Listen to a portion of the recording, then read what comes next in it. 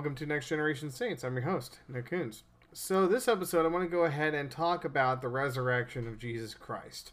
Now, the reason I want to talk a lot about this is because I really was thinking heavily about this, and I hear a lot of Christians who are talking about it, and I've heard a lot of atheists discussing this. And it currently comes down to where atheists have been really challenging the gospel, and I feel a lot of Christians are also not looking very heavily at this. And it is, again, the resurrection of Jesus. In fact, the entire Christian faith hinges on the belief of the resurrection of Jesus Christ. Because if he didn't rise from the dead, you are completely in vain. I am completely in vain, everything we talk about. In fact, this is quoted by Paul in 1 Corinthians chapter 15, verse 14, where he says, "And if Christ has not risen, our preaching is useless, and so is your faith." And I can't agree more with him. If Jesus Christ never rose from the dead, then you and me are following false idols. The atheist is correct. Christianity is bankrupt, and we are to be pitied amongst the highest amongst all people because we openly believe in a fraud and a lie. And there would be really no point to following the moral commandments. There would be really no God in which we worship, and therefore good and evil would be whatever. You can go off and do whatever you want. The entire area of Christianity hinges upon this event in human history. If it never took place, then, again, everything's bankrupt. You have no reason to believe in it. So I have the book called Cold Case Christianity by J. Warner Wallace. And if you guys aren't aware of this, the whole notion of the book is a homicide detective investigates the claims of the gospel. First of all, if you guys have a chance to read it, it's a really easy read, and it's full of great information. J. Warner Wallace was a very strong, very devout atheist until he took his cold case homicide detective skills and applied them to the gospel. He actually talked about that in God's Not Dead 2 when he was when the scene was in the courtroom and he was defending the existence of Jesus Christ and the historical resurrection of Jesus Christ. So, at the hands of the Romans. So I highly suggest go ahead and take a look at this book. It's full of great information. Now, diving into it, I'm going to be reading off of this, but also kind of highlighting into it. Now, there's a lot of names in here that are from the Roman sources and from Jewish sources that, I'll be honest here, I can't really pronounce. I butcher them like crazy. I'm not a full huge-on scholar on these names, so you just don't kill me, don't crucify me. All puns intended. With no pun intended here. So just bear with me. So originally, this is really what we find the information. This is the surface information we find. The first point is many first century and early second century unfriendly Roman sources, and I'm not going to refer to the names because I can't pronounce them, affirm and acknowledge that Jesus was crucified and died. Second point, the Roman guards faced death if they allowed the prisoners to survive the crucifixion. There are people who say that Jesus Christ never died on the cross. You can hear it from Islam, you can hear it from Jehovah's Witnesses, or whomever. There are also people who claim to be Christian who claim that Jesus Christ never died on the cross. There are many different sects that teach that. However, when we look at the evidence of the Roman guards, and of course the policies the Roman Empire had, we find that would not be allowed. That the guards would face death if they allowed a prisoner to survive crucifixion. So the question you have to ask yourself is, would they really be careless enough to remove a living person from a cross? Yet it really boils down to a logical question of, if you don't care about the person, you don't have any interest in the person, your job is just to kill people, that's just what it is in general. Why would you put yourself at mortal peril with your own government and your own policies, your own life or your own family at risk by letting somebody live on the cross? It wouldn't make any rational sense to do so. Third point, Jesus would have to control his blood loss from his beatings, crucifixion, stabbing in order to survive, yet was pinned to the cross and unable to do anything that might achieve this.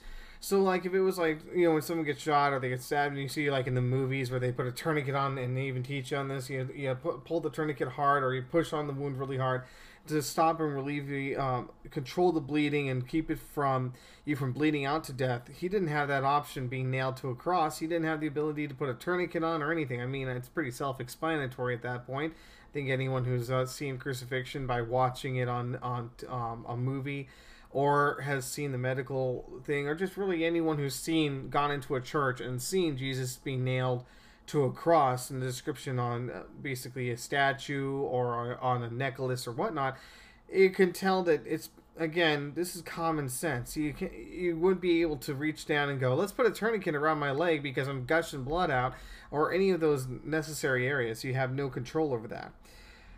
Now, number 4, Jesus displayed wounds following the resurrection, but was never observed to behave as though he was wounded, in spite of the fact he appeared only days after his beatings and crucifixion and stabbing. His wounds were not really fully shown. Yes, he had the hole in his side, he had the hole in his hands, but apart from that there wasn't much. At least that's what we were looking at in the gospel. It was never observed to behave like he was wounded in that fact. So, I mean, he was dead for 3 days. That's not even close to possible to have anything heal that quickly.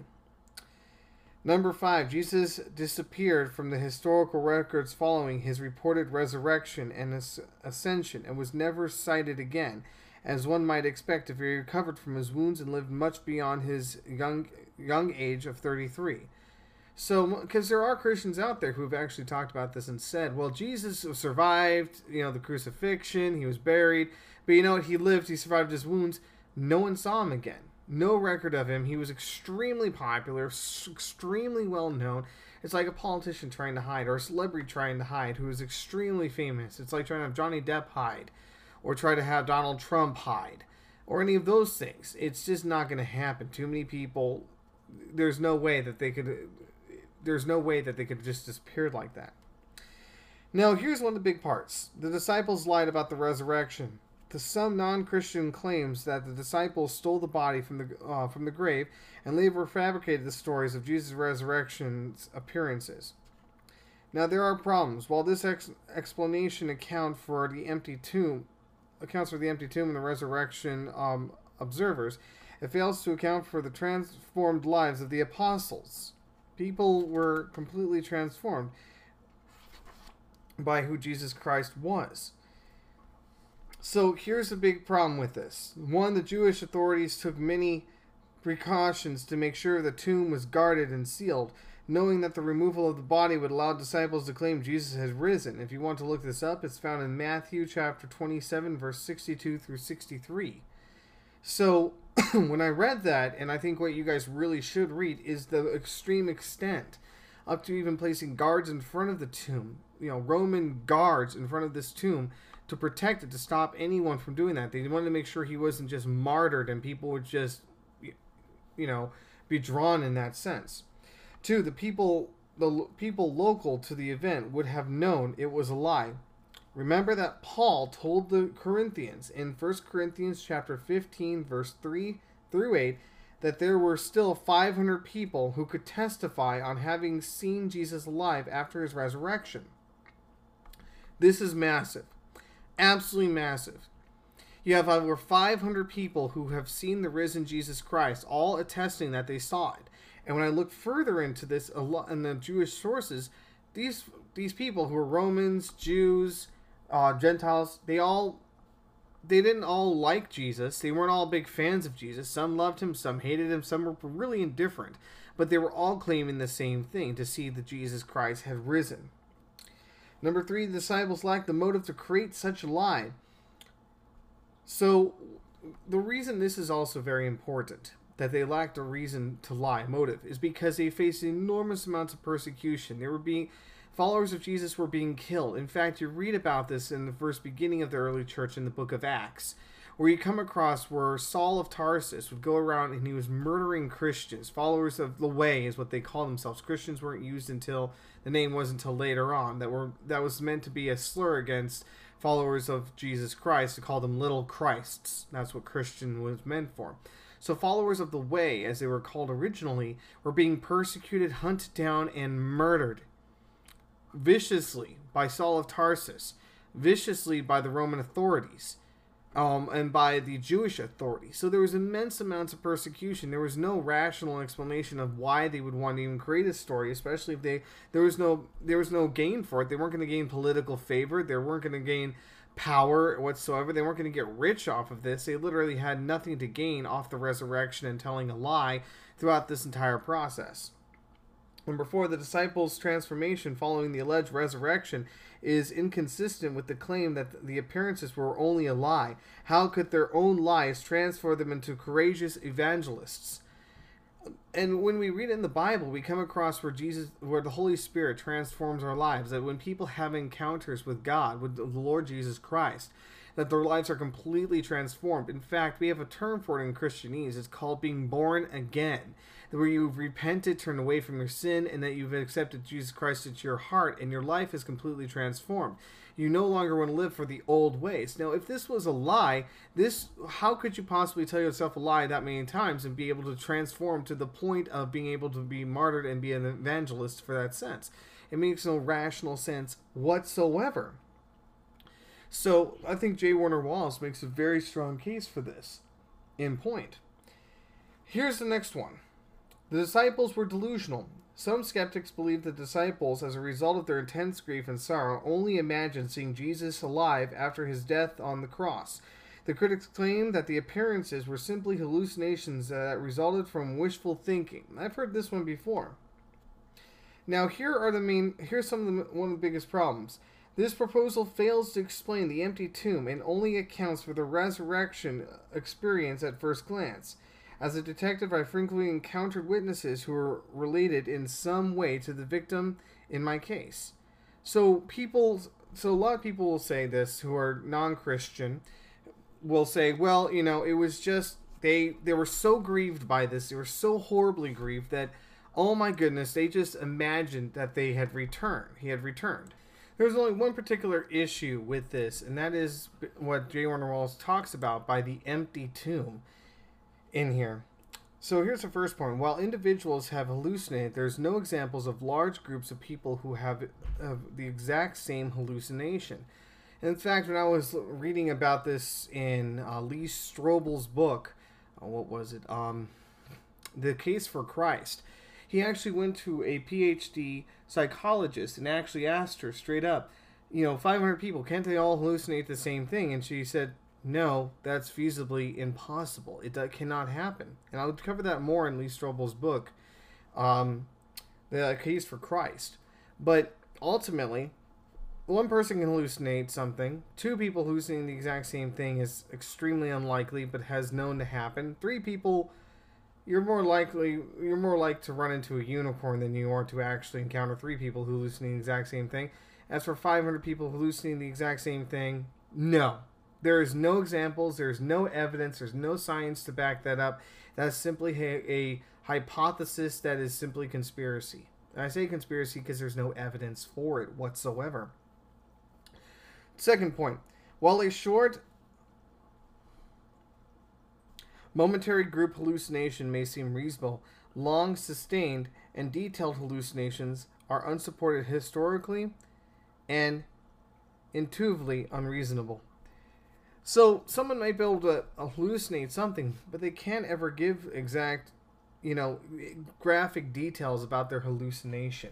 That's feasibly impossible. Another example would be not all the disciples were inclined favorably towards such a hallucination. The disciples included people like Thomas, who were skeptical and did not accept Jesus to come back to life. And you actually find that in the gospel. And he said, hey, unless I can touch the wounds in his hands and touch his side, I don't believe that he's risen from the dead. Which holds extreme amounts of credibility in my eyes, because he was doubting Thomas. He doubted. He wasn't die-hard. 5th, if the resurrection was simply a hallucination, what became of Jesus' corpse? The absence of the body is unexplained under this scenario. So even if they were supposed to have hallucinated and been delusional, well, you still have to make up for the empty tomb. The body was gone. If they were delusional and they were just hallucinating something or making something up, it really isn't rocket science to figure out how to solve this problem. You just walk over to the darn tomb, you roll back the stone, and you go, look, the body's right there. I mean, it would be a case so easily solved that you could probably even do it in your own darn sleep. But the simple point is, the body wasn't there. The evidence shows that the Romans didn't take it, or didn't move out of the way. And that the body wasn't stolen. Jesus Christ was not alive and survived his crucifixion. So, again, the empty tomb. You got to account for that one. The disciples were fooled by an impostor. Some non-believers have argued that an impostor tricked the disciples and convinced them that Jesus was still alive. The disciples then unknowingly advanced the lie. So that's, I remember when I read that, I was like, I hadn't really come across that one. But then, of course, when I talked to a few atheists who really wanted to dive into like trying to disprove the gospel and the resurrection to all extent, were really diehard on this one. I remember hearing this on atheism on YouTube, and now looking at it, I go, this is ridiculous. Point one: the impersonator would have to be familiar enough with Jesus' mannerisms and statements to convince the disciples. Disciples knew the topics of the con better than anyone who might con them. Second point: many of the disciples were skeptical and displayed none of the necessary naivety that would be required for the con artist to succeed. Thomas, for example, was openly skeptical from the beginning. So they would walk in, oh yes, look at me, I'm the Messiah. Let's put him to the test. They know the con better than the other guy, and they could easily point it out. Even Thomas would have called him out. The impostor would need to possess miraculous powers. The disciples reported that the resurrected Jesus performed many miracles and quote-unquote convincing proofs. You find this in Acts chapter 1, verse 2 to 3. Next point: who would seek to start a world religion movement if not one of the hopeful disciples? This theory requires someone to be motivated to impersonate Jesus other than the disciples themselves. And the fifth point is, this explanation also fails to account for the empty tomb and missing body of Jesus. So, most of these that I come across, and I'm going to keep going through them, is really great theories. But ultimately, it's like Swiss cheese. You got a lot of holes in it. And all of them fail to take into account the resurrection, the empty tomb. That's actually when I witness to a lot of people, and they go and they say the exact same things. I simply tell them, you have to, all these, what you're saying, even though I could discredit a lot of them, I said, I decide not to really go through tons and tons and tons of stuff because I don't feel that they're really wanting to listen to that. So I simply go, what you have to do is you have to account for the empty tomb. That's what you have to do. The tomb is empty. So you can say the disciples stole it, you got to do that. You can say that they hallucinated, you can say all these different things. How come the tomb is empty? Here's the third point. The disciples were influenced by limited spiritual sightings. More recently, some skeptics have offered the theory that one or two of the disciples had a vision of the risen Christ and then convinced the others that these spiritual sightings were legitimate.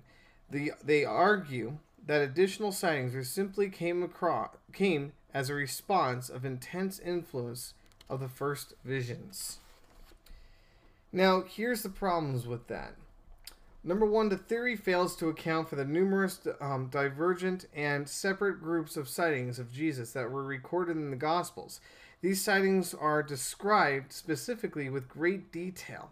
It's not reasonable to believe that all of these disciples could provide such specified details if they were simply repeating something they didn't see for themselves.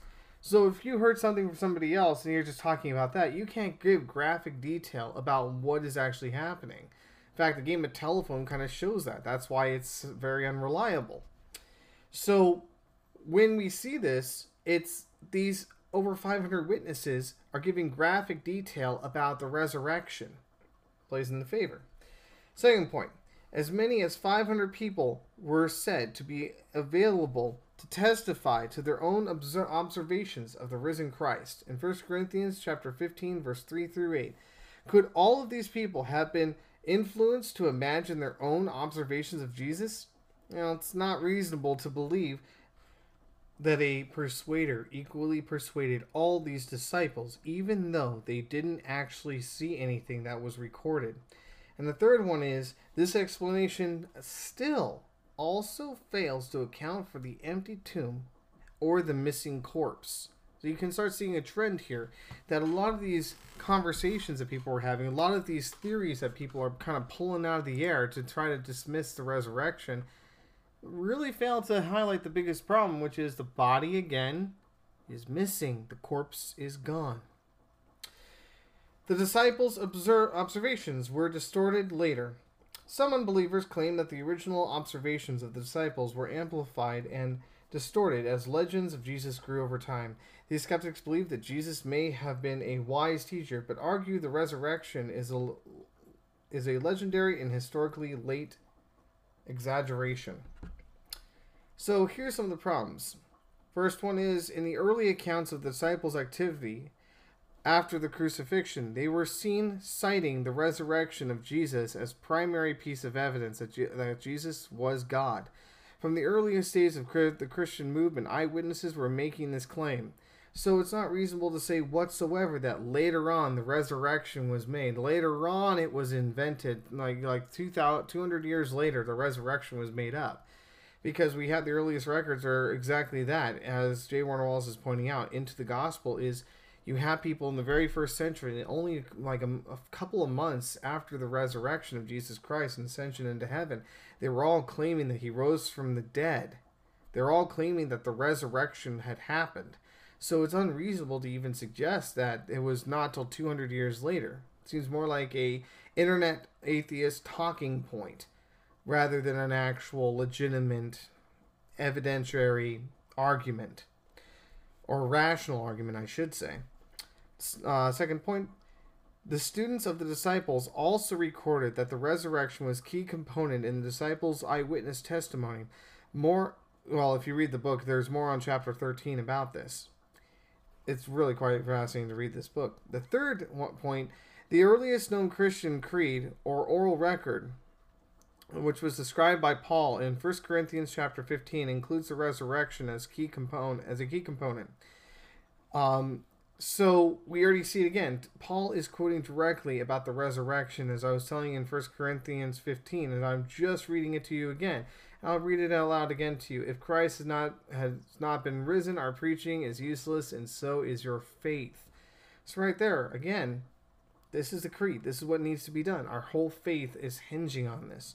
The fourth explanation, this explanation also fails to account for the fact that the tomb and the body of Jesus had not been exposed to demonstrate that this late legend was false. So here's the next one. The disciples were accurately reporting the resurrection of Jesus. Here it is. Christians, of course, claim that Jesus truly rose from the dead and that the Gospels are accurate eyewitness accounts of this event.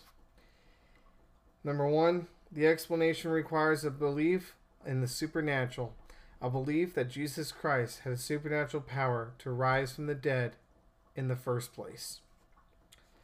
Now,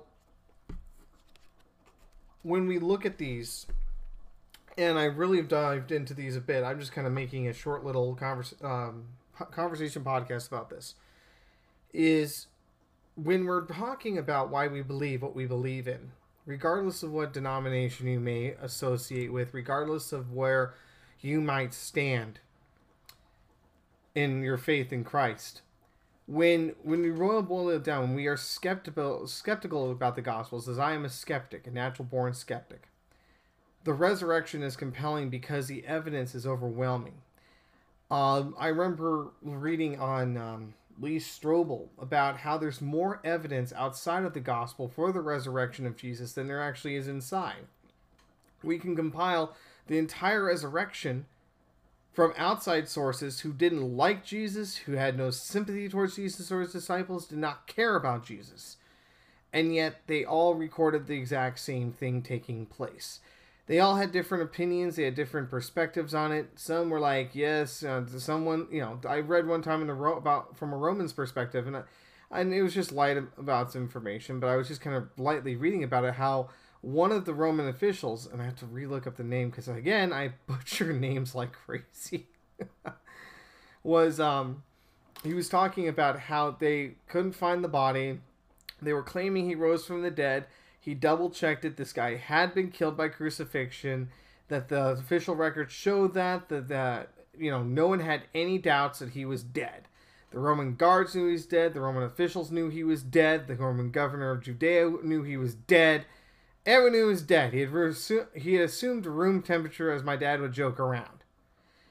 So we know that Jesus Christ died on the cross. Another one would be that in the Bible it records that when the Roman soldiers stabbed him in the side, watery serum mixed with clotted blood came out. We know for a fact in medical research that when you die, your blood separates, your blood clotting, your cells separate from the plasma. That's what holds them and keeps it going, right?